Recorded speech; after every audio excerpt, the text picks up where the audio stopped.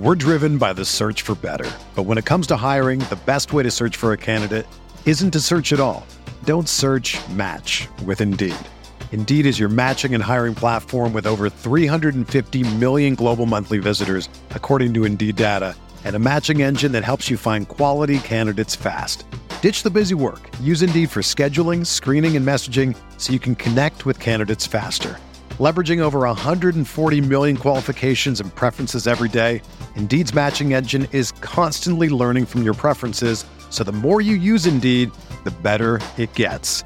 Join more than 3.5 million businesses worldwide that use Indeed to hire great talent fast. And listeners of this show will get a $75 sponsored job credit to get your jobs more visibility at Indeed.com/Blue Wire. Just go to Indeed.com/Blue Wire right now and support our show by saying that you heard about Indeed on this podcast. That's Indeed.com/Blue Wire. Terms and conditions apply. Need to hire? You need Indeed. This podcast episode is brought to you by Coors Light. These days, everything is go, go, go. It's nonstop hustle all the time. Work, friends, family, expect you to be on 24/7. Well, sometimes you just need to reach for a Coors Light because it's made to chill. Coors Light is cold lagered, cold filtered, and cold packaged. It's as crisp and refreshing as the Colorado Rockies. It is literally made to chill. Coors Light is the one I choose when I need to unwind. So when you want to hit reset, reach for the beer that's made to chill. Get Coors Light in the new look delivered straight to your door with Drizzly or Instacart. Celebrate responsibly. Coors Brewing Company, Golden, Colorado.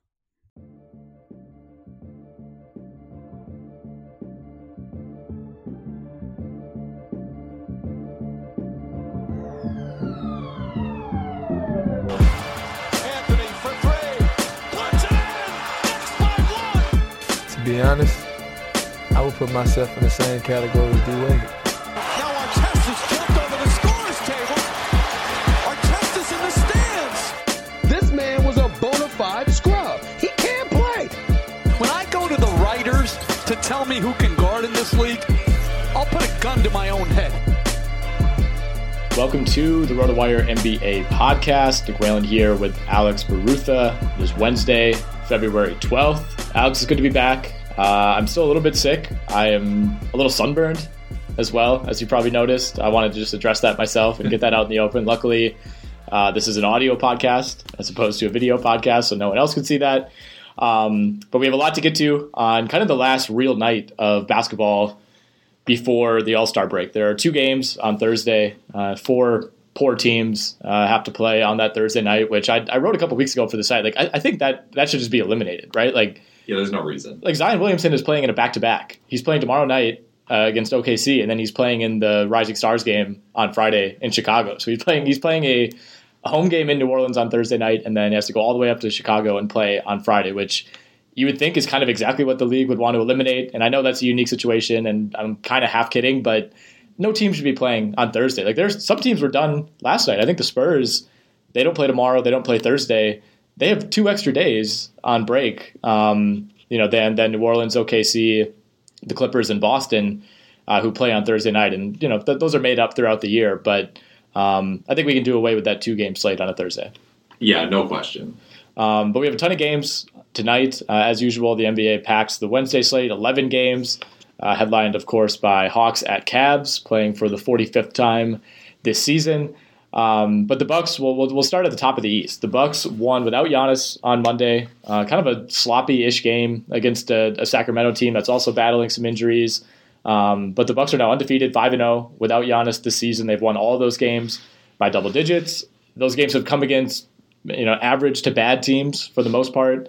But they'll be without Giannis tonight in Indiana. They're 1-point favorites in that game, and I think without Giannis, you would like to think the Pacers should probably be able to win this game, but they come into this having lost 6 in a row. Victor Oladipo is back in the starting lineup. He's back from injury, but he's been objectively terrible since he returned. I mean, his first game back, he hit that big pull-up 3 to send them to OT against Charlotte, and ever since then, it's just been really poor. He's under 30% shooting. His usage rate is at 29%, right about the same number as like Siakam, Towns, Ingram.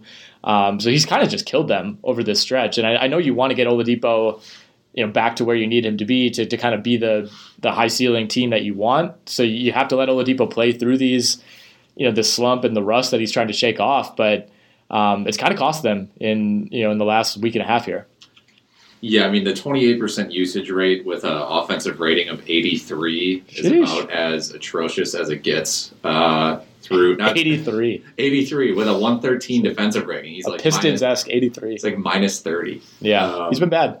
He's been bad, and I think a lot of us expected this, considering how devastating of an injury he went through. And I think it's more of a 2-year full recovery time than it is a 1-year recovery time. But they haven't been that good, and I'm expecting this to be a close game. I think the spread is pretty appropriate at like 1 point.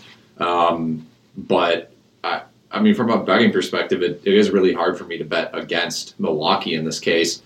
And, you can, like, sites like FanDuel have player props associated with that. And you can get stuff like Chris Middleton to score at least 20 points with a Bucks win at plus 142. And Middleton to score the 20 points is basically a lock. You would think. Yeah, because he averages like 28 points per 36 with Giannis off the court. And then you kind of just get like a nice little odds bump there. Mm-hmm. Right. And this is not the Bucks playing the Atlanta Hawks without Giannis. Right. It's not a game where you would think that, they've had some games this year. I mean, like I said, all the games without Giannis, they've won by double digits. A couple of those have been 20-plus point wins that even without the MVP, they've been over at halftime. And I don't think that tonight is one of those cases.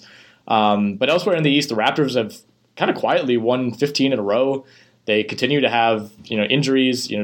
Somebody's seemingly out for 3 or 4 games. They really haven't had a healthy roster all season. Lately, it's been Marc Gasol, who tweaked that hamstring injury. Serge Ibaka missed their last game. He might remain out tonight due to an illness, but they just keep going. I mean, I think I heard today they have, during this 15-game winning streak, they have 5 guys averaging at least 15 points.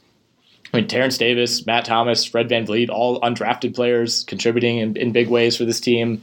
And I mean, you look at them right now; they're basically doing what the Lakers have been doing in the West. I mean, the Lakers are 40-12. The Raptors are 40-14. I mean, they've played 2 more games, and I guess technically you could say they've lost those 2 games, but they're right there with a team that I think is pretty unanimously considered the best regular season team, at least in the West. And Toronto's still 6.5 games behind Milwaukee. I mean, in most years, going into the break at 40-14 or 41-14 pretty easily places you in first place.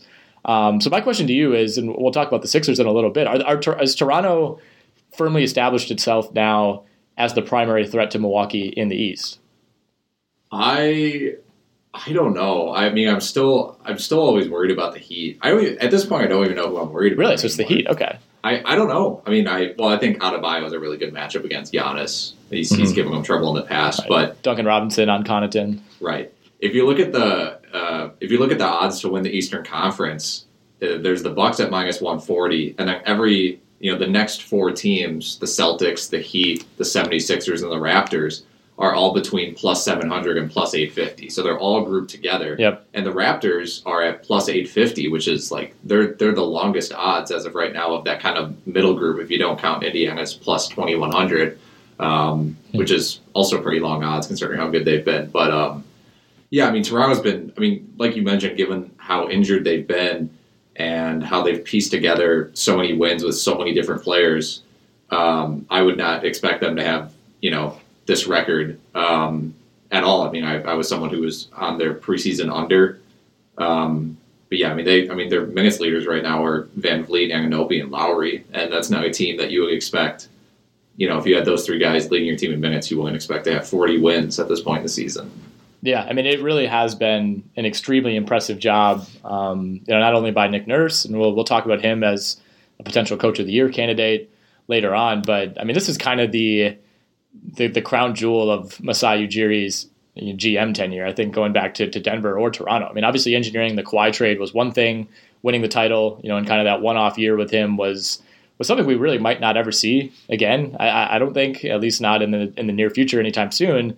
But to lose Kawhi and bounce back and be even better record-wise and just getting the contributions from everywhere. I think my guess is most GMs would be more proud of finding guys like VanVleet and Davis and Thomas, and even the way they got Kyle Lowry back in the day. I mean, Kyle Lowry was not present-day borderline Hall of Famer Kyle Lowry when he came to Toronto.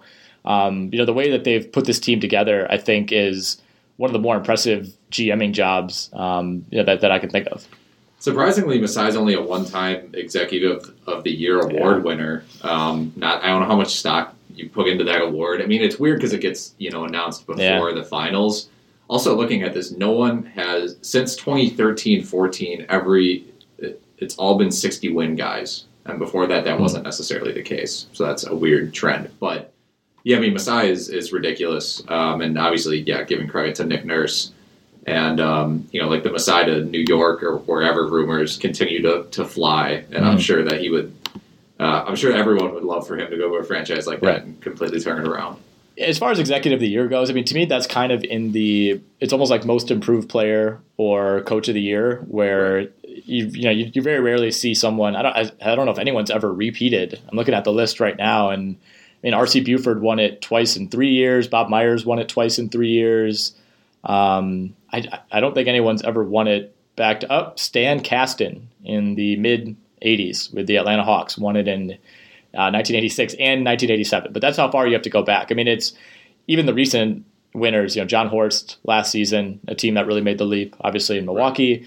Daryl Morey 2 seasons ago. That was when they brought in Chris Paul. Still won 65 games. I think you kind of need like a splashy move to spur your candidacy. Like before that, it was Bob Myers the year that they added Durant. So it kind of has to be a splashy or a risky move that then ends up paying off. Like very rarely do you lose a player, keep the rest of your roster intact, and then get Executive of the Year. There's just not like a great case for it, I guess. But I don't think Masai Ujiri is really concerned with being judged on that by any means. I still don't really have a firm answer as far as what team would scare me most if I'm the Bucks. Matchup wise, Philly obviously presents some issues, and Milwaukee was able to beat Philly, kind of avenge that Christmas Day loss a week or so ago. But it wasn't easy. I think Philly, they're great at home. They're 25-2 now. I think at home they're pretty horrific on the road. They've been wildly inconsistent, but the way that they played against Milwaukee, whether they win or lose, you just know that's going to be a series. I can't imagine Milwaukee just rolling over in a 4 or 5 game series. I think it has to go at least 6. A couple of those games are going to be in Philly. And no matter what's going on with this team chemistry wise, I mean, it seemed like everything had kind of reached a low point with the Embiid Butler Instagram situation earlier this week. And then they go and get a huge win over the Clippers at full strength last night. Yeah. The home road splits are really weird and concerning. Like if you're someone who's backing Philly or a Philly fan, because usually it's the teams that have the best road records that you trust to be teams that go far in the playoffs. And if that's the case, then it's it's like Raptors, Celtics, teams like that. And I feel like the Celtics aren't getting enough love, which is weird for what they've accomplished this year.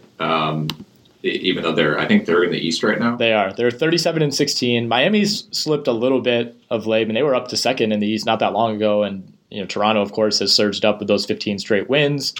But I think part of this argument speaks to just how strong that top 5 is. And Indiana losing 6 straight has slipped a little bit. They're now 15.5 back of Milwaukee, but they're 31-23. I mean, they have virtually the same record as Dallas, OKC, teams that we feel pretty good about in the West. And I think if and when Oladipo starts to look more like his old self, that obviously raises the ceiling for Indiana quite a bit. But I think it just speaks to how strong the East is. Like in years past, we haven't even had to have this debate. For so long it was, all right, we know for sure the Heat are coming out. And then it was, we pretty much know for sure the Cavs are coming out. I think that the East was at its weakest right in the middle of last decade when a team like the Hawks didn't lose a game for like 4 months and nobody took them seriously. And then everyone was proven correct come playoff time. But I mean, now I still would leave Indiana off that list, but like it wouldn't be shocking if something were to happen, like if Giannis misses 2 games in the middle of a series or something like that. There are like 5 teams in the East that could conceivably be in the finals, and it wouldn't be that shocking. Yeah, I agree. I mean, Indiana is someone that I would consider for like a first round upset. Like if you had Boston, Indiana, I think it's definitely possible Indiana pulls that out. Now, the Oladipo situation might actually complicate things if he continues to play badly. I mean, if they might end up. I don't know at what point would you pull the plug? It's still too early on that, but like he's playing really badly, and then I think their response was, okay, let's put him back in the starting lineup. Maybe that'll help. Hasn't really helped. No, I mean I think they're not going to fall out of 6. So their thinking is probably like we'll just try to get him in there as much as possible and hope that he adjusts because They would have a tough time even climbing up to fourth. I mean, there's 4.5 games between Miami at 4 and Indiana at 6. I mean, if you're Indiana, I don't think you're saying, all right, great, let's just lock ourselves into the 6. If you can get home court advantage, you want it. But I think they would be okay with that matchup against Boston in round 1. I think right now you want to avoid Milwaukee, obviously, and you probably want to avoid Toronto. I don't think there's a team, especially in that pack, Boston, Miami, Philly, Indiana, and then you drop down to Brooklyn and Orlando that are pretty much locked in my mind in the 7 and 8. Those teams, Toronto is just as fearsome, in some ways as Milwaukee, I think, to them, just because of their depth. Yeah. And as far as the 76ers Clippers game last night, I felt like that was a really strange game. Like, I didn't even notice Paul George out on the court. It felt like if you had not watched NBA basketball and you had been watching that game, you'd be like, oh yeah, Landry Shamet, definitely their second best player, right? And it's weird. He completely no-showed for definitely the first 3 quarters, and he tried to bring something to the table at the beginning of the fourth. It didn't really pan out. Ended up with a abysmal 70 offensive rating. Yeah, he's 3 of 15 from the field. Yeah, I mean, it was weird. You noticed Marcus Morris and Zubac was in there a ton. I thought Ben Simmons played incredible. I thought he played out of his mind. 26 points, 12 rebounds, 10 assists. But just watching the game, his defense was insane on Kawhi Leonard and anyone else who he had to guard, and he was still looking great on offense. And Philly went to that pick and roll that was basically like an Embiid post up or like a Simmons post up, and then Embiid would come screen for him on the low block. It was like a low block screen and roll, and it ended up working a ton. So I'm not sure how teams are going to combat that, but I guess that's Brett Brown's response to everything that's been said lately. Yeah, this game was actually just on NBA TV. I was rewatching it before we hopped in the studio here, and I mean, this was one of the better Embiid-Simmons games that I can remember. I mean, where they both really brought it on the same night. I mean, this was one of Simmons' 3 or 4 best games of the year, easily, I think. Probably his second best game of the year. Played 43 minutes, 26, 12, and 10. Embiid went for 26, 9, and 2 in only 28 minutes. And then he had Josh Richardson back in the starting lineup. He played really well, 3 of 5 from beyond the arc, so that's a huge help. He was a plus 24 in this game. And Philly in some ways kind of goes, I mean, Embiid, Simmons gets all the attention, but when Tobias Harris and or Josh Richardson play well, they almost always win. Right. It's, when Tobias Harris has those 4 of 16 nights, or, sometimes Josh Richardson just goes 2 of 8 from the field, they really struggle because they have no depth whatsoever. And I don't think they got a lot of credit for adding Glenn Robinson and Alec Burks, and rightfully so. I mean, they're Glenn Robinson and Alec Burks, but those guys are way, way, way better than anyone else they were throwing out. Other than Matisse Thybulle, who's now playing a little bit of a reduced role because of those 2 guys being there. I mean, this means Mike Scott's basically out of the rotation. You don't have to play Norvell, Pell. Shake Milton's not playing, unless Richardson goes down. Neto's not playing. You at least have pretty competent wings with decent size in Robinson and Burke. So, I mean, it's tough to get excited about those guys, but they're a pretty big upgrade over, I think they sent out James Ennis to Orlando at the deadline. They had nobody on that bench.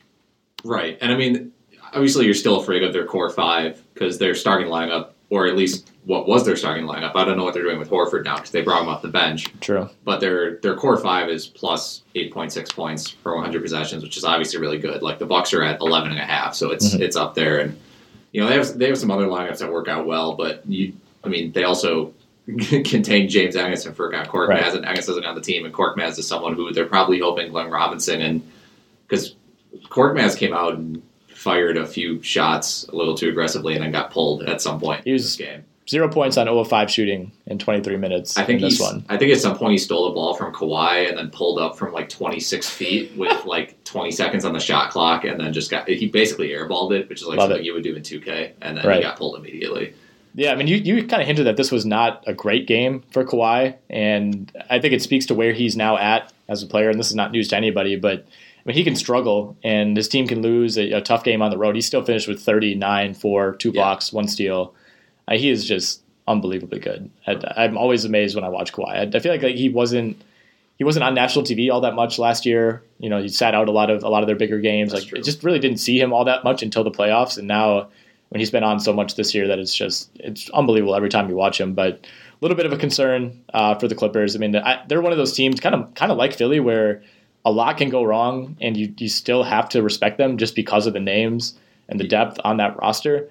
I mean, the Clippers are 37-17. They're only 4 games behind the Lakers, who've slipped up a little bit of late. But I mean, you have this loss against Philly, which is not that big of a deal. Philly's a good team.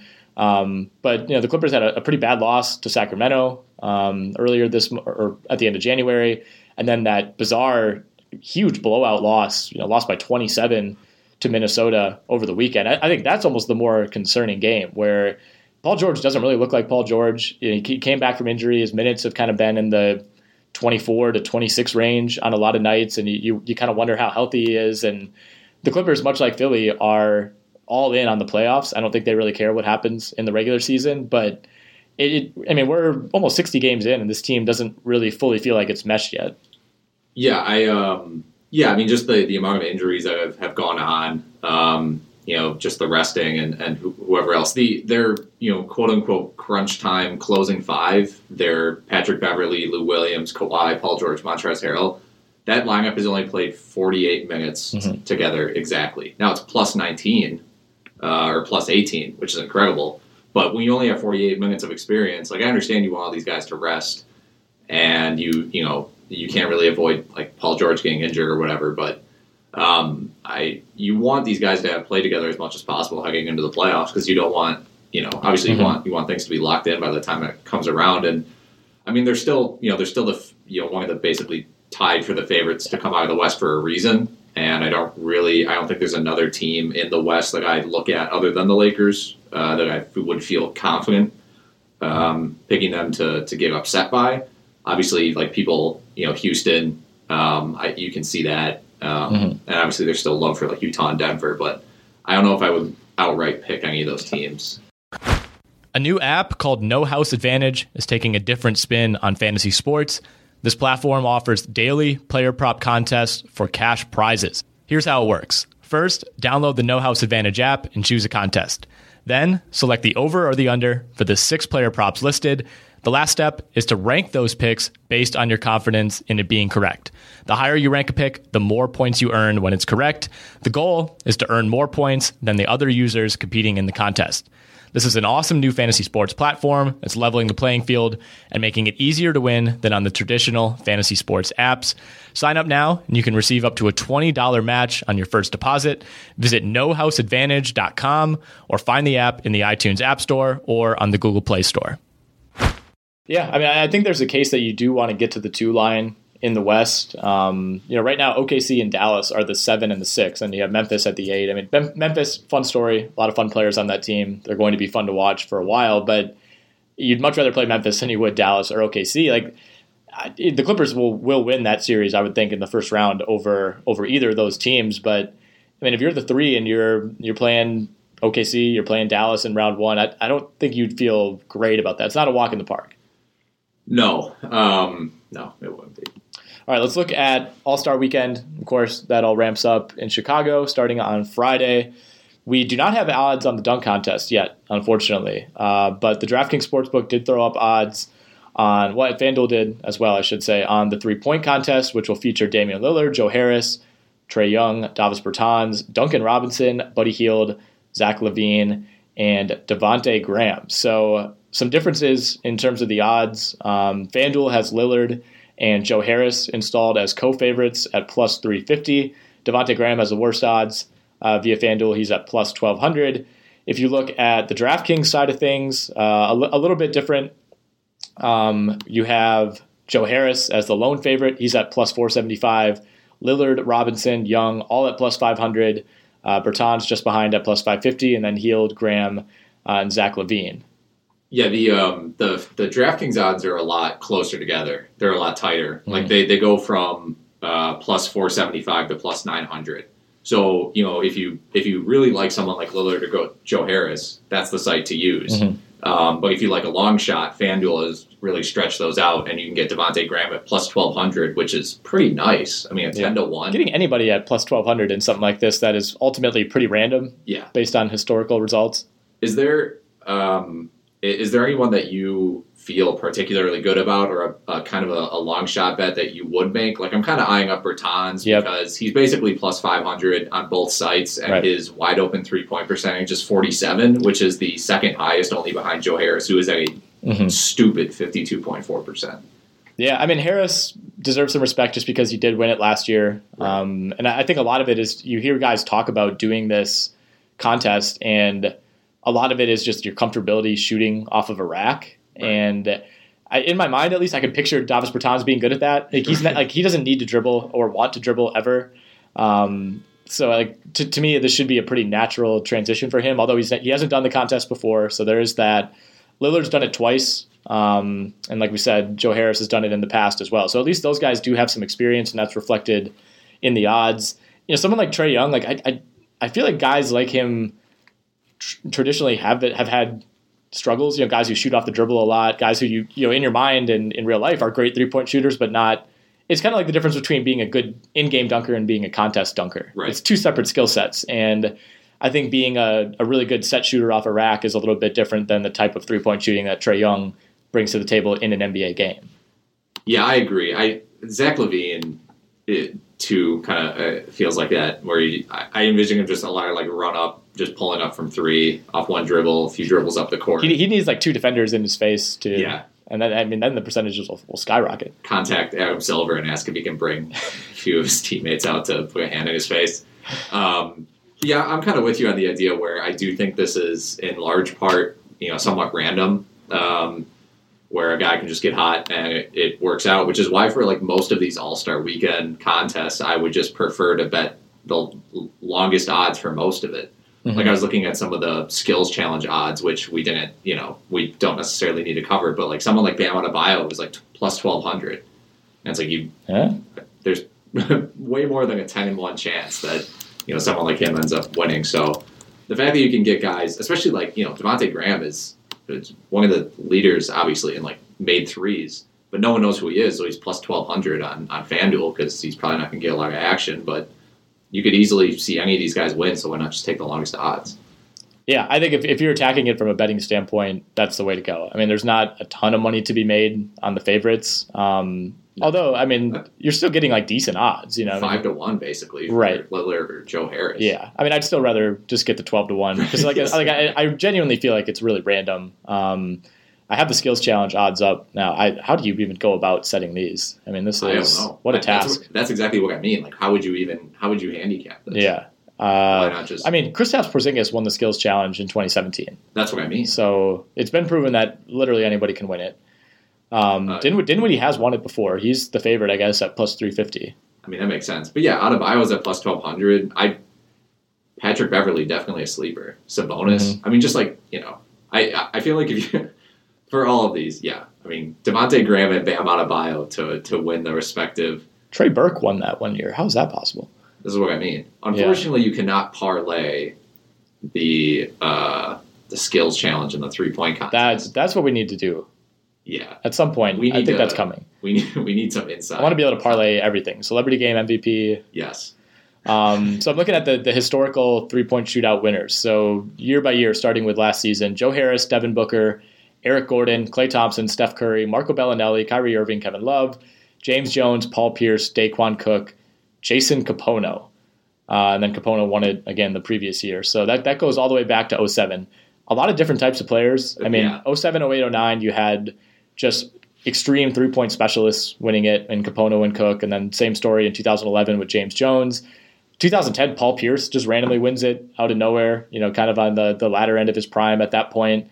Now you had a point guard win it in Kyrie Irving in 2013. Obviously, Steph and Klay have won it. But it's just all types of players, have won this award or this contest in the past, and it makes it really, really tough to bet. Was this a dream, or did they bring Del Curry out for one 3-point contest and he like bricked everything? Or is there like a celebrity a former NBA player 3-point contest? I have no idea. Oh man. I mean, I remember when they had Steph shoot a bunch of half quarters to win money for charity, and then he missed all of them. That was one of the stranger moments. I felt actually really bad for Steph at that point. Support for this podcast comes from U.S. Bank. When you're looking for a credit card, get one that wins awards. The U.S. Bank Visa Platinum Card is NerdWallet's 2021 Best of Awards winner for Best 0% Intro APR and Balance Transfer Credit Card. It provides a great way to pay for large purchases over time, as well as consolidating other card balances. And speaking of award winners, the U.S. Bank Altitude Go Visa Signature Card is NerdWallet's 2021 Best Credit Card for dining out or ordering in. Earn 4 times points on takeout, food delivery, and dining. Get 2 times points at gas stations, grocery stores, and on streaming. If you're into cashback or travel rewards, U.S. Bank has credit cards that feature those benefits too. Check out their full suite of credit cards at usbank.com/creditcard. The creditor and issuer of these cards is U.S. Bank National Association, pursuant to a license from Visa USA Inc., and the cards are available to United States residents only. Some restrictions may apply. Member FDIC. Looking at the dunk contest, like I said, no odds out yet. Derek Jones, Dwight Howard, Pat Connaughton, and Aaron Gordon. Do you really have a lean on this at all? I saw Pat Connaughton tweeted something at Christian Yelich asking him to come to Chicago to help him with the dunk. So I don't know how well that's going to play in front of a Chicago crowd, but it sounds like there could be some involvement from the 2018 NL MVP. I don't have a strong lean on this other than I think it's just going to come down to Derek Jones and Aaron Gordon. I don't know what Dwight's going to do. I envision it being some weird throwback. He was going to involve Kobe. Yeah. Which would have been cool. Yeah. I don't think that's going to be happening.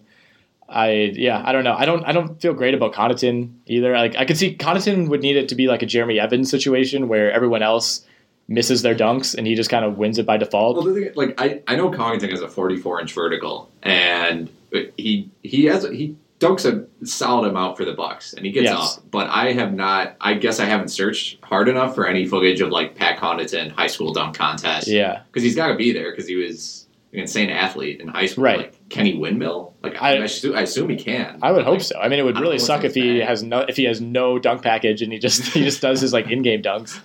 But yeah, I mean, he's kind of more of like he's one of those guys that you could like. Obviously, he played baseball in college and was drafted as a baseball player. Like, strikes me as somebody who probably like, was a really good safety in college or in high school football as well. Like, he kind of has more of that football type of build where like Derek Jones has the ideal build for a contest dunker. You know, long arms, skinny, can really get up. Like, you know, I don't even know if I've actually seen NBA footage of Derek Jones on the ground.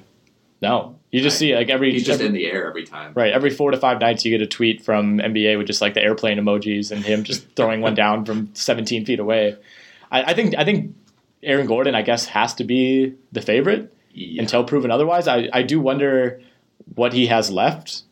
You know, I mean, I'm sure he's had some time to conjure things up over the last couple of years, but you would imagine he would have exhausted like 90% of his bag of dunks over those last 2 contests that he did. Yes, right now I just typed Pat Connaughton dunk contest on YouTube, and I found a video from August 9th, 2011 from ballasztv.com. Pat Connaughton kills 360 windmill Gatorade Player of the Year. This has 98,000 views, so it's kind of a secret right now. And they're kind of leading up to it. He just threw down a slow-mo dunk with 2 hands. What was the source of this video again? This is ballasztv.com. All right, shout out ballasztv.com. Very 2011 YouTube channel. Nice windmill. Mm-hmm. I don't know, man. I think he'll put on a better performance than Giannis. Oh, dude, that's the black mark on Giannis's career. The Giannis, that one has been buried by PR. Like that somehow people forget that happened. Same with like the Eric Bledsoe dunk contest. Nobody remembered him being in the dunk contest at when he was on the Clippers. Oh yeah, wow. The one that I still, you were asking earlier, like, am I dreaming? Did this actually happen? When they did the team dunk contest, when it was just it was like a layup line of dunks. Yeah. I just remember that was right when we were in college. I'm just like, what is going on? Like the dunk contest was bad before. It's somehow been worse. And that was rock bottom because ever since then, it kind of has been on a steady climb, I think. Yeah, there were some decent dunks that came from that. Like if you just go back and watch the highlights, but the time aspect of it, the team aspect of it. Yeah. Well, the problem was there was no time for the dunks to soak in. Like the dunk happened, and then 5 seconds later, someone else was dunking. That's a great part about the dunk contest. When someone throws something down crazy and all the lights go and everyone like loses their minds and runs onto the court, that's half the fun of the dunk contest. And when you take that away, then it's what even is it? Every player that's watching the dunk contest on Saturday should be given a Sony camcorder from 2002 just right as they walk in. I don't even care if it works. Just hold it, make it look like you're filming something. Like that added to the allure so much. I'm surprised that no one has actually like dressed up like Shaq and done that. Right. I mean, people kind of do now. I mean, I think when we go back and watch the Levine Gordon dunk contest in 20 years, we'll look at that and be like, what the hell was Karl Towns wearing? You know, guys. Yeah, like as like a costume, like wear exactly what Shaq was wearing with the camcorder. That would be hilarious. Come prop up on Thrive Fantasy this NBA season. Thrive Fantasy is a daily fantasy sports app for player props. They've eliminated the need to do countless hours of research because they only ask you about the top-tier athletes in a respective sport. Choose 10 out of the 20 player prop options to build your lineup. Each prop has a fantasy point total associated with the over or the under based on its likelihood to occur. The more points a selection is worth, the riskier it is. Rack up the most points, you can win a share of the daily prize pool. Thrive has over $2,000 guaranteed each day in prizes for its NBA contests alone. Use promo code RW, that's the letter R and the letter W, when you sign up today, and you'll receive an instant match of up to $25 on your first deposit. Download Thrive Fantasy on the App Store or the Google Play Store, or by visiting thrivefantasy.com. Sign up and prop up today. Celebrity Game, my favorite event of All-Star Weekend. Yes. I would give the rosters, which are typically horrible, I would give them like a B- this year. Okay. Not that bad. Your pop culture knowledge must be better than mine. Well, not necessarily. I just think there are some really strong players on each team that are kind of buoying each roster. Okay. Starting Starting with the coach of one team, Team Stephen A. That is what I'm most excited to watch. I assume he'll be mic'd up for part of this. So we have Team Stephen A against Team Michael Wilbon. Team Stephen A features Chance the Rapper. Not a bad get. That's Quavo. For Chicago. Yeah, right. Quavo, who's played in this at least once, possibly more than that. Taylor Bennett. I don't know who that is. I don't know if it's a guy or a girl. LaRoyce Hawkins, of course, from Chicago PD, one of our favorite shows. Spice Adams. More of a Brooklyn Nine-Nine guy. Yeah, well, Mark Lazary, co-owner of the Milwaukee Bucks. You have written on our document here, why does he get to play in this every year? I don't know. I think it would have been cool to do it once and be like, oh, this guy can play a little bit. Probably don't need to be in it every year. He's really not bringing a lot to the table. Yeah, this isn't like an Arnie Duncan situation. Can't dunk. Yeah, like it's one thing if you're like a Marvel for your age or something, but like he's just an average older man playing out there. Ronnie 2K, the NBA 2K guy, I guess. Yeah. Caitlin Ohashi, who was that viral gymnast from I think UCLA like a year ago. Oh, that's who that is. Yeah, had that like crazy floor routine. I don't know anything about gymnastics. Somebody named Lil Ray Howery, Asia Wilson from the WNBA, and Darius Miles out of nowhere is playing in this game. So that alone brought it up from like a C- to a B-. And then on Team Wilbon, we have Common, of course, the rapper, Bad Bunny. I don't know anything about this man. I think he was on that song with Cardi B, the I Like It song. I feel like I have to revise all my things. I thought Bad Bunny was a woman. You might. I don't think so. I think it's a male bunny. Okay. Hannibal Buress, not somebody that I would have expected to be participating, but very cool. Kane Brown, country singer man. John Batiste, don't know who that is. Alex Moffat from SNL. A chef named Jose Andres. Somebody named Famous Los. Jadena, recording artist, I'm told. And Chelsea Gray from the WNBA. And then Quentin Richardson from, of course, he's listed here as NBA legend, which is extremely generous, but very cool to see Darius Miles versus Quentin Richardson in the celeb game. Darius Miles only played from 2000 to 2009. Is that longer or shorter than you expected? Shorter than I thought. I was anticipating like another 5 years on top of that. Yeah, I mean my issue. See, you gave the roster a pretty good benefit of the doubt. If we're not including NBA, WNBA related people, I have heard of 4 people in this game. I originally had 5 because of Bad Bunny, but I thought he was a woman. Can I guess the 4? Count. Yeah. Okay, so Common, Chance the Rapper, Quavo, and Hannibal Buress? Yeah. That's it? Yeah. Okay, well. And everyone who's not NBA related, essentially. Yeah. I mean, I kind of had it spoiled because the list I'm looking at kind of gives their little mini bio here. So if I had just seen the names without that, maybe I would have been in the same boat. You have a little trivia question here. I've not looked at the answer yet. So you asked who has the most Celebrity Game MVPs? Yeah. My default guess is Kevin Hart. Is it Kevin Hart? It is Kevin Hart. Okay. He has 4, although in 2014 there is an asterisk because he did share with Arnie Duncan, United States Secretary of Education from 2009 to 2015. That was a memorable controversy. Terrell Owens also has 2. He's the next up. Oh, wow. Yeah, that was some of the early days. Okay. So in the game itself, I asked you to rank the players that you are most and least looking forward to watching on Sunday night. Yeah, most forward to Doncic, I just think, assuming he's healthy, he's kind of like, I think he's questionable. Well, he's back. I think he's going to be back tonight. Okay. So, yeah, this is kind of his warm-up, I guess, for Sunday. I think it'll be really fun to see him potentially just try as many crazy. He's just such a talented passer, and obviously, like great passers are fun in the All-Star game because they can do crazy alley-oops to other players and stuff like that. I'm going to have Giannis, partially because he takes the game so seriously, but partially because I think he will also just try something crazy. And then LeBron, Ben Simmons, Trae Young. And there's just kind of a whole middle group, which is I'm pretty neutral about, like Jason Tatum. I think Trae Young is going to pull up from half court, right? See, I actually hesitated. Yes, I actually hesitated putting Trae Young in this list because I am worried he's going to take 25 3-pointers from 40 feet and like piss everyone off. Very possible. One thing I think he should do is take a three, not from half court, but from the other 3-point line, and just like pull up from the opposite side of the court. I think that would be funny. I'd be on board with that. I would like to see Harden see how many steps he could get away with on the step back, like kind of as a joke, but like just do like 3 side steps, make them call a travel in the All-Star game. And then get like really mad about like pretend to get seriously upset about like, it. Give the signal to challenge it. Stephen A is like throwing the flag that doesn't exist. Well, unfortunately, Stephen A is only coaching the celeb game. Oh, that would be right. that would be the next step here, is to make Stephen A the actual coach for the All-Star game. As far as guys I'm least forward to watching, least looking forward to, Gobert. I hope he shoots a 3 or Can't wait to see what he does. Yeah, I know. He's just going to try to ruin everyone's fun. Sabonis. I would just love to see him try like a 4 or 5 post moves in a row. Just like really. The ceiling for him is trying to literally do Hakeem post moves for the entire game. Yeah, is it possible to do like a flashy drop step, like a street ball up and under? I don't know. I don't think that's. Yeah, he's one of those guys. Like when Paul Millsap made it a few years ago. Yeah. It's like, can you just not play, please? And then Middleton and Lowry.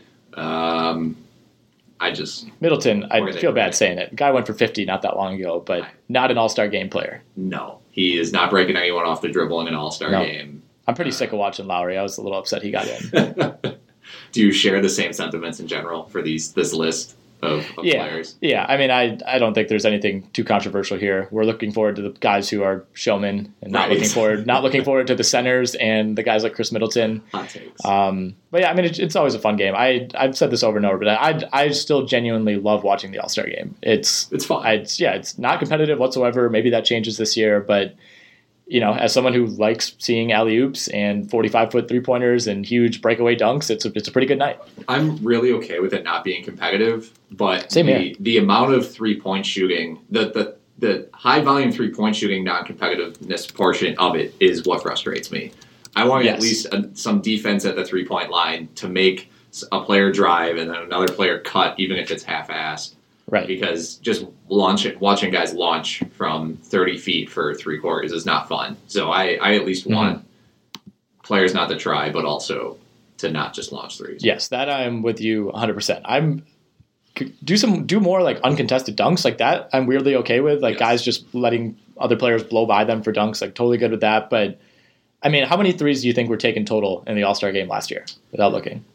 Total. Oh boy. 130. 167. Ooh. 167 3-pointers were attempted in that game. 90 by Team LeBron, including 17 from Damian Lillard. So my God, that was a little much, I thought. But, it is what it is. Dame took 17 shots. They were all threes. If we could keep that under 150, that would be nice. Yeah. Like 100 threes is a lot. If both teams are taking 50, that's a ton of threes. And then, to almost double that is insane. All right, looking at some midseason awards, I have a feeling we're going to agree on a lot of these, but this is something we've kind of checked in on, every month or so. And, it's been one of those years where there just really isn't that much of a debate. Whereas last year, Harden versus Giannis was a pretty legitimate debate, I thought, going into March and April. And, towards the end, I think it was pretty clear that Giannis was going to win the award. But there were people that voted for Harden. And, right now, whether it's due to guys like Doncic missing time, LeBron slowing down a little bit numbers-wise, the Lakers, kind of having a couple rough national TV games against good teams, and the Bucks just being as good as they have been, I feel like it's Giannis by a mile right now for MVP. Yeah, I don't I can't really hold an argument against that. Doncic is a fair, second guy, just because I think what he's done with that Dallas team, given the talent around him. Now, obviously, Porzingis is good. He hasn't been that good, though. I mean, they have the best offense in the league by a lot, and Yes. it's because of Doncic. That's exactly what I mean. Like, Porzingis is someone who he's expected to play like a second best player on a team, but he's really kind of putting up like third best player kind of performances consistently. And so Doncic is really carrying that team. And then, Harden's obviously playing well. I don't think LeBron's going to win Anthony Davis, so on and so forth. But yeah, the Bucks being as dominant as they are on both ends of the court every night, and Giannis only needing basically 30 minutes a game to potentially win 70 games is insane. And it's just really hard not to say he's the MVP. Right. I think the minutes thing at the beginning of the year, I was worried might hurt Giannis's case, because at that time Harden was almost averaging 40 a game, and Giannis's counting stats and defensive numbers are obviously better than Harden's, but when you just looked at the points per game, it was like, man, like this guy's averaging 40. Like we really have to consider him for MVP. But now it's kind of flipped. I think it started kind of around Christmas, where people really started looking at the minutes totals like, yeah, man, if you prorate everything and Giannis played as many minutes as Harden, it would be a lot closer. And the fact that he's been kept right around 30, if not under 30 for much of the year. And if he's played a few more minutes lately, that has kind of jacked that total up a little bit. For him to be basically better or as good in every single category as last season in fewer minutes, I think now is part of the narrative for Giannis. The only thing is the free throw percentage. And I mean, honestly, to me, I think that's more of a hit in like the fantasy world. I don't even know if like the average NBA fan knows or cares about how much of an issue that's been. I mean, everyone's seen him airball a free throw at some point if you're an NBA fan and you've watched a Bucks game. But yeah, I agree with you. I mean, taking the extra threes and missing the free throws has caused his efficiency to drop. His true shooting percentage is down like 4%. But I don't think that really matters when you're leading the league in usage, defensive win shares per 48, and box plus minus, and defensive box plus minus. And yeah, he's just been insane. And I was looking up Giannis's numbers when he sees at least 30 minutes. It's just ridiculous. I mean, it's 31, 15, 6.5 combined, 2.7 steals and blocks. It's out of control. Yeah, and he's rightfully the heavy favorite. If you look on DraftKings, minus 400 is Giannis, and that's insane. He's going to win. Yes, and the next highest is Luka, at plus 500. So I mean, you have a huge gap there. FanDuel, pretty similar story. Giannis minus 390. LeBron and Luka are both at plus 700 on FanDuel. So I think that makes more sense, actually. Yeah, I agree. I think LeBron is pretty firmly in second right now. And on DraftKings, he's tied with Harden for the third best odds at plus 800. A pretty big drop-off from Luka at plus 500 to LeBron at plus 800. Like I said, if the voting was done today, I think LeBron's easily second. Well, I mean, I just mean that I don't think Doncic. I think who's betting Doncic at 5-1 to win? Oh, yeah, you shouldn't be betting anybody. That's a horrible bet. Yeah, my next question was going to be how many guys can we cross off legitimately? I think anybody beyond LeBron. Yeah, Anthony Davis, dark horse is the absolute, and that's 25-1, and he's been awesome, but he hasn't been Giannis awesome. No, and I mean Lillard has been incredible. When we can't winning. We should probably just. I mean, Lillard, he's been playing out of his mind. Yeah, he's the argument for if you just gave someone Harden's usage, how many players in the league could put up Harden type numbers, and Lillard over the past. I don't even know how long. Basically, since the new year, it feels like maybe kind of mid-January has been absolutely out of control. And obviously, he's not going to win MVP or anything like that. But I mean, averaging over the past 20 games, 35 points, 8 assists, and that's only on 22 shots. He to me is the most underrated player in the league since he's come into the league, which is now almost a full decade. I don't even think it's close. Like I genuinely think that him and Curry are much, much closer than a lot of people want to admit in terms of just where they're at as players. I think, part of it with Curry is, he got off to a much slower start to his career and was kind of playing in a different era even when he was drafted. And at his peak, Curry is the better player. I'm not debating that whatsoever. Course, I mean, the passing, I think, is what really separates them. But I mean, in terms of the shooting, like when you think of guys who can just pull up from anywhere and hit with hands in their faces, hit off the dribble, hit off the catch, hit from 25 feet, hit from 35 feet. Curry's the guy that automatically comes to mind. Like the numbers say Lillard is actually better at those like super long threes that have kind of become Curry's hallmark. And, Curry not having a chance to kind of defend himself at all this year is maybe part of that. But I just think those two, like when we look back, are going to be maybe a little bit closer than it seemed, just because, Curry had all the accolades and the team success over the last decade. Yeah, I mean, I agree with you. Like, Lillard is criminally underrated. Yeah, I'm not trying to tear down Steph. I'm just saying I think Lillard is close to being that good. No, I mean, since I just did a quick search. Since 2015-16, Lillard has the 5th most games with at least 5 made threes, and that's behind Paul George, Klay Thompson, James Harden, Steph Curry. Now, Steph Curry is 137, Dame Lillard is 67. But I understand, like, I agree with you. Lillard is, 10% worse than Curry, 15% worse than Curry, but that's still an amazing player. Right.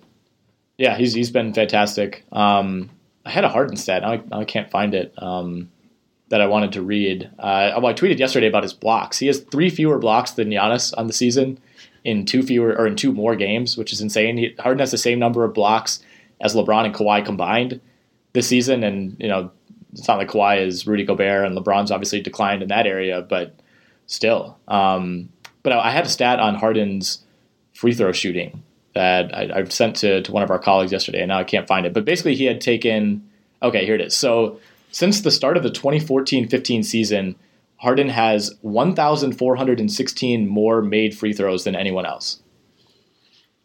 Over the last 5 seasons, LeBron James has made 1,571 free throws total. Insane. Like the rate that Harden is getting to the line and converting at the line, this is apropos of nothing whatsoever, but I just thought that was something I had to get off my chest. The reason Harden is not winning MVP is because of his defense in general. Yeah, he is one of the best offensive players ever. Ever. Like top 5 ever. Like you can make that argument. I had this debate with a guy on the bench at Rec Hoops last night of Harden versus Kobe in terms of where they'll kind of rank historically. And I mean, Kobe's obviously going to have the accomplishments. Harden's not winning 5 titles. He might not even get 1. But I mean, at their peak, like Harden's going to win this 3rd straight scoring title by a mile. He's going to win this one by like 6 points per game. He won last year by like 8 points per game. If we're talking pure scoring, I would lean Harden, but I think Kobe's a good defender. That was something that's not maybe the first thing you think of with Kobe, but he was a very good defender at his peak. No, Kobe, he made how many he made 12 all defensive teams. Yeah, Kobe. And I'm sure better than pretty good defender. I'm sure a couple of those were legacy picks, maybe at the end, but even still, I mean, even if we're saying even if he had like 5 to his name, you know what I mean. So I mean, over the last 3 seasons alone. I'm glad we're stemming from our Damian Lillard discussion right into James Harden. Last 3 seasons alone, James Harden is averaging 33.9 points, 8 assists, 6 rebounds, 2 steals, 44% shooting, 37% from 3, 87% at the line. I mean, 34 points per game over a 3-year span is nuts. And if you just look at the last 2 seasons, it's going to be closer to 36 points per game. Yeah, and I sent you a stat on Harden earlier today because yesterday Harden had 42 points. Harden had 42 points on 19 shots yesterday against the Celtics. He has 8 of those games in his career of at least 40 points on fewer than 20 shots. Mm-hmm. Since he came into the league, he has 8 of those. The next best is Durant with 5, Curry with 3, and LeBron with 3. So it's continues to be unprecedented what Harden does offensively. Yeah, I mean, in terms of career usage rate, Kobe's still slightly ahead of Harden, and Harden was in a smaller role early on, but so was Kobe. So it actually kind of does even out. I think those two are going to be very interesting comparisons when you talk about kind of the all-time shooting guard list. Dwayne Wade's obviously on there. Jordan is clearly at the top of that list. Just because like Harden, it seems like people are willing to separate the numbers from how they feel about him. If it's possible to average like an empty 36 points per game, it seems like that's how people feel. Yeah, like Harden is really someone that I wish we would have gotten to see play against Kobe in their primes or close to their primes, because we've gotten to see LeBron against Durant, and I think Durant's kind of like that guy for LeBron, where it's like they're going to get compared to each other a lot from guys from the same era, and I feel like Harden and Kobe just missed each other. And it ended up being, if you're talking shooting guards, like Wade and Kobe and T-Mac was kind of there, but could never really get over the hump. So it was kind of unfortunate that they kind of missed each other, Harden and Kobe. Right. Well, and Harden's kind of had this whole second act now as like a primary ball handler, point guard. I mean, he was pretty firmly a shooting guard for the bulk of his career, and now it's I guess when you think of him dribbling the ball up the court. I kind of think of him more as a point guard, even though he's played with guys who are definitely point guards over these last few years. He still kind of commands the ball to that degree. Anyway, speaking of James Harden, Defensive Player of the Year. You and I both have Anthony Davis for this one. It feels like that's the way this is going. Although Gobert, the Jazz, the way that they've surged. They're making it close. Yeah, I mean, Gobert could win it again. He's won the last couple. We'll see if voter fatigue factors in, but I think Giannis is still hanging around. The odds basically say it's a 3-man race between Davis, who's at -200, Gobert at +200, and then Giannis at +550. Then there's a big gulf between Giannis and Ben Simmons at +2,000. So Giannis still kind of on the outside looking in, but it feels like this is Davis's to lose. I agree. If you're talking, defensive rating, Lakers are 4th right now. Jazz are 9th, so it's not a huge difference. But I think what will happen is people, even if you take away the voter fatigue of continuously voting for Gobert, you kind of just Anthony Davis is a more versatile defender, and so I think in general, or at least kind of, and that was always the Draymond argument was, okay, well, Gobert is the most elite rim protector in the league, but Draymond Green can guard all 5 positions at a top tier level, and that's at the end of the day just as important, if not more important. And I think with Anthony Davis, you're going to say, well, he can both guard the rim at a high level and he can switch out onto wings for a team that's playing better defensively. And I think at the end of the day, that's what the argument is going to be for him. And big market always helps, but I would bet on him to win it. If Davis could go the rest of the way without missing a stretch of 7 games, I think he probably wins it. Yep. All right, Coach of the Year. I do not have odds on this one unless have you seen these anywhere? Not on FanDuel or DraftKings. Yeah, I have not seen that. Pretty firmly Nick Nurse. I think that's probably the correct answer. Is there anyone else you could make a case for? I thought maybe a lot of years I think there'd be some Billy Donovan love just because of expectations versus the Thunder now being 32-22, 2 games behind Houston, 3.5 behind Utah for the 4. I think Taylor Jenkins in Memphis with them, being a team that I don't think anybody would be surprised if they were in the Timberwolves' place at 16-36. Instead, they're 27-26. But it feels like, especially now with Toronto on this crazy streak, the narrative is firmly kind of in their favor. Nick Nurse was in the conversation last year, and I think a lot of their success last season was attributed to Kawhi.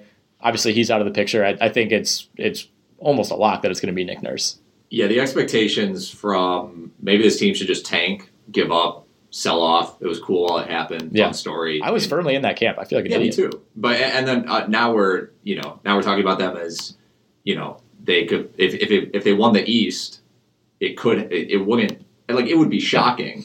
But at this point, not really, right? But yeah, well, the you would just look back at the regular season, you'd be like, well, why not? They played so well that counting them out was ridiculous.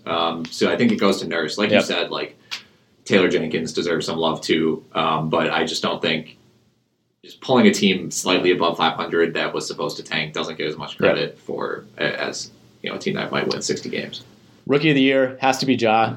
I do think people will vote for Zion especially if he doesn't miss time the rest of the way. He was fantastic. Yeah, 31-9 last night. Had 5 assists, I think, in that 4 or 5 assists in that game. A couple of them are really, really impressive. Yeah. It's looking like if Zion never got hurt, he probably wins this award, and it's a nice, fun race. But I think it's just because of the disparity in games played, it's going to be Morant by default. But like I said, I do think a couple people will throw Zion the same people that voted for Embiid over Brogdon, where it's like he's just been so good when he's out there that I think he'll garner some of the vote. But should be John a landslide.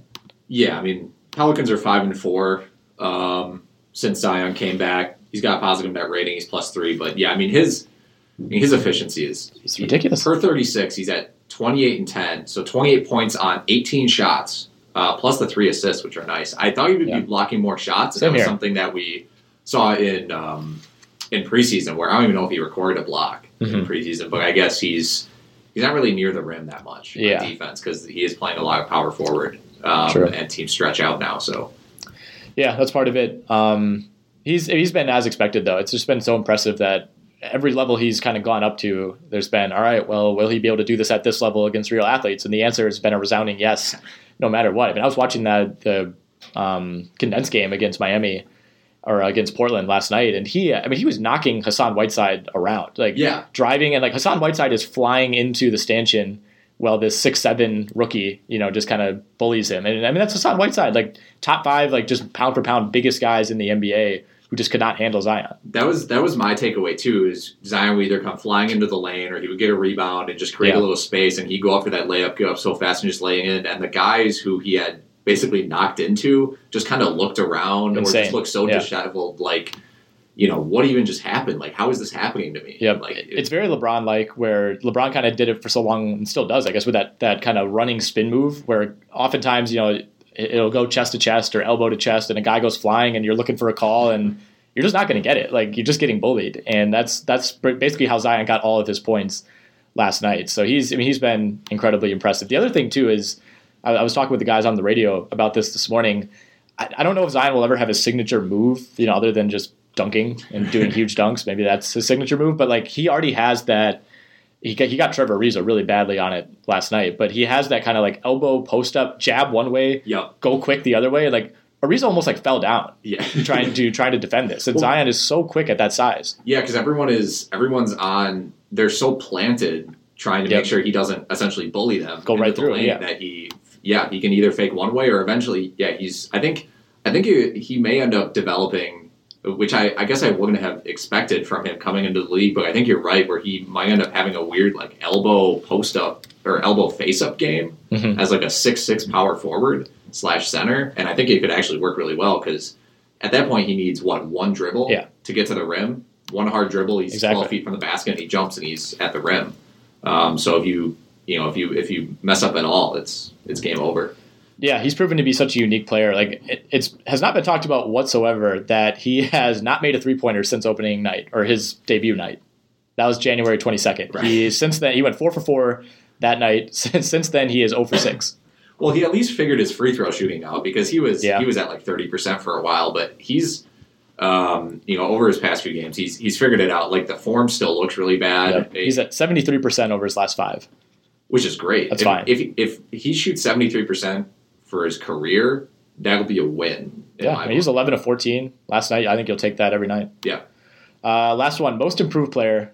I'm coming around. I'm with you. This should be Brandon Ingram, I think. The odds have been adjusted. For a while, Doncic was the pretty heavy favorite in this category, and he's been overtaken now by Ingram, who's at plus 150. Doncic still at plus 175. You got Graham, Adebayo, Shea, Trae Young, Brogdon, Jaylen Brown, Sabonis. To me, it's between Ingram and Adebayo. Yeah, I think that's a fine call. Doncic at this point, he's like too close to MVP to give it to him. It's weird to say. I guess we knew he was this good. Anyone who watched him last season knew he was this good. Exactly. This isn't a surprise to anybody. Ingram going from, we were debating whether or not he would have a career a year ago, less than a year ago, because of the blood clot issue. Yep. And you had seen points. When Joe Bartle and I used to do this podcast, we were debating. We had a big debate one podcast about whether we would take Jason Tatum or Brandon Ingram. And I was on the Brandon Ingram side, and to see this pan out, I'm honestly surprised, even though I liked him. Yeah, I liked him, and I'm like, this is crazy. Yeah. So I think it goes to him because he also follows that recent mold of guys who are transitioning from, they're definitely good, into all-star. Mm-hmm. And he fits that. And so does Bam Adebayo, for example. Yeah. Devontae Graham came out of nowhere, but he's not an all-star. Yep. And so I would side with him. I don't feel like we had enough of a sample last year with Devontae Graham. Like, to me, I know he's not a rookie, but he just feels more like a rookie than he does a second year. Like, can you think of one thing can you picture him doing anything in the NBA last year? Like, I don't feel like we have a comparison with him. Yeah, that's the tough part. Was like, can we prove that he couldn't have done this last year? In 31 minutes, he just wasn't playing. Whatever it was. Yeah. Right. Yeah. I mean, that would be like giving it to like Duncan Robinson, who is like, yeah, I guess he just wasn't in the NBA. Or like, yeah, exactly. Or like Markelle Fultz, or I mean, yeah, Kennard or someone like that. Just these super long shots. I would like to touch on the fact that you can get Mo Bamba at plus. This is for most improved. Yeah, 150 to 1. Why? Why is he even listed? First of all, he has a song about him, which I do like that song quite a bit. I don't know if it was the first player since John Wall, but I do remember the John Wall. I'm trying to think. One of these days I'll play the old Brandon Jennings song. Maybe at the end of this podcast. Is it a Brandon Jennings song? Yes, there is, by Swipe-A-Boy, who used to play at Tennessee. He was a college basketball player. Met him in Panama City one spring break at the height of the Brandon Jennings song. Pretty big deal at the time. Okay. I think I posted about it on Facebook a couple times. Turned out he didn't have much of a career after that. But yeah, he had a song called Brandon Jennings. It was actually pretty cool. Okay. Had another song about Eric Berry. It was, the song Halle Berry by Hurricane Chris? Yeah. It was just that, but instead of saying Halle Berry, it was Eric Berry. That's like doing a Mo Bamba remix, but Mo Wagner. Yeah, pretty much. Although, like, the Mo Bambas, like, they don't even say Mo Bamba much in the song, no, unfortunately. Okay, that'll wrap it up. Really looking forward to All-Star Weekend. Big slate tonight, like we said, 11 games, then 2 games. On Thursday, I will be in Chicago on site. Probably just be hanging with LeBron, hanging with the Clutch guys as usual, like I do most weekends. Mm-hmm. But yeah, I'll have some good stories to come out of that. So you and Shannon are still doing the pod on Friday this week? Yep. All right, well, keep an eye out for that. Brandon Jennings with the rock, you can check my swag. Young Money never stop, you can check my tags. Because I am so jet wet, everybody lags. So when I take off, you can check my bags. I swag, when I come through, many don't show. I swag, where you want, Brandon Jennings gon' go. I swag, I swag, I swag, I swag. Got swag, got flavor, that's bad for a hater. On the flow, dribble, score, pass first, the creator. What's good, greatness, I'm next to you like a neighbor. Cause when I am in the game, I'm bringing light like a saber. Bite like a saber tooth, hype like I made the truth. Hate on me, then you can take a hike like a rated QB. DJ, all eyes on me. Float like a butterfly, my mind's Ali. I see the critics and I really just laugh. Cause they hating how I had the freshest entrance in the draft. So get ready for my wrath. I took a different path that would leave you feeling drained like you coming out the bath. See the last year in Rome, I can never show fatigue. Kept my eyes on the prize, getting ready for the league. Now the crowd finna cheer, driven, so put it in gear. Show my style to the world, doobie-doo, finally here. Brandon Jennings with the rock, you can check my swag. Young Money never stop, you can check my tags. Because I am so jet wet, everybody lags. So when I take off, you can check my bags. I swag, when I come through, many don't show. I swag, where you want, Brandon Jennings gon' go. I swag, I swag, I swag, I swag. Bigs can't guard me, guards can't stop me. That's why I was picked number 10 by Milwaukee. Put me in the game so ice like hockey. New level, but I still own like Rocky. Oh, so shocking, game so hefty. Play so right, but the J so lefty. Deadly, lethal, never find an equal. I ain't the first, well, homie, I'm the sequel. Seat full of Buck fans wanna come see me. BJ3, I'm the brand new PG. Watch me make the whole game look easy. Step up time, cause my step back's Fiji. Like water, the defense so still. Kinda like I gave him 63 over at Oak Hill. So still, I will want more. Mind of a champ ever since Belmont Shore. Brandon Jennings with the rock, you can check my swag. Young Money never stop, you can check my tags. Cause I am so jet wet, everybody lags. So when I take off, you can check my bags. I swag, when I come through, many don't show. I swag, where you want, Brandon Jennings gon' go. I swag, I swag, I swag, I swag. Brandon Jennings with the rock, you can check my swag. Young Money never stop, you can check my tags. Cause I am so jet wet, everybody lags. So when I take off, you can check my bags. I swag, when I come through, many don't show. I swag, where you want, Brandon Jennings gon' go. I swag, I swag, I swag, I swag.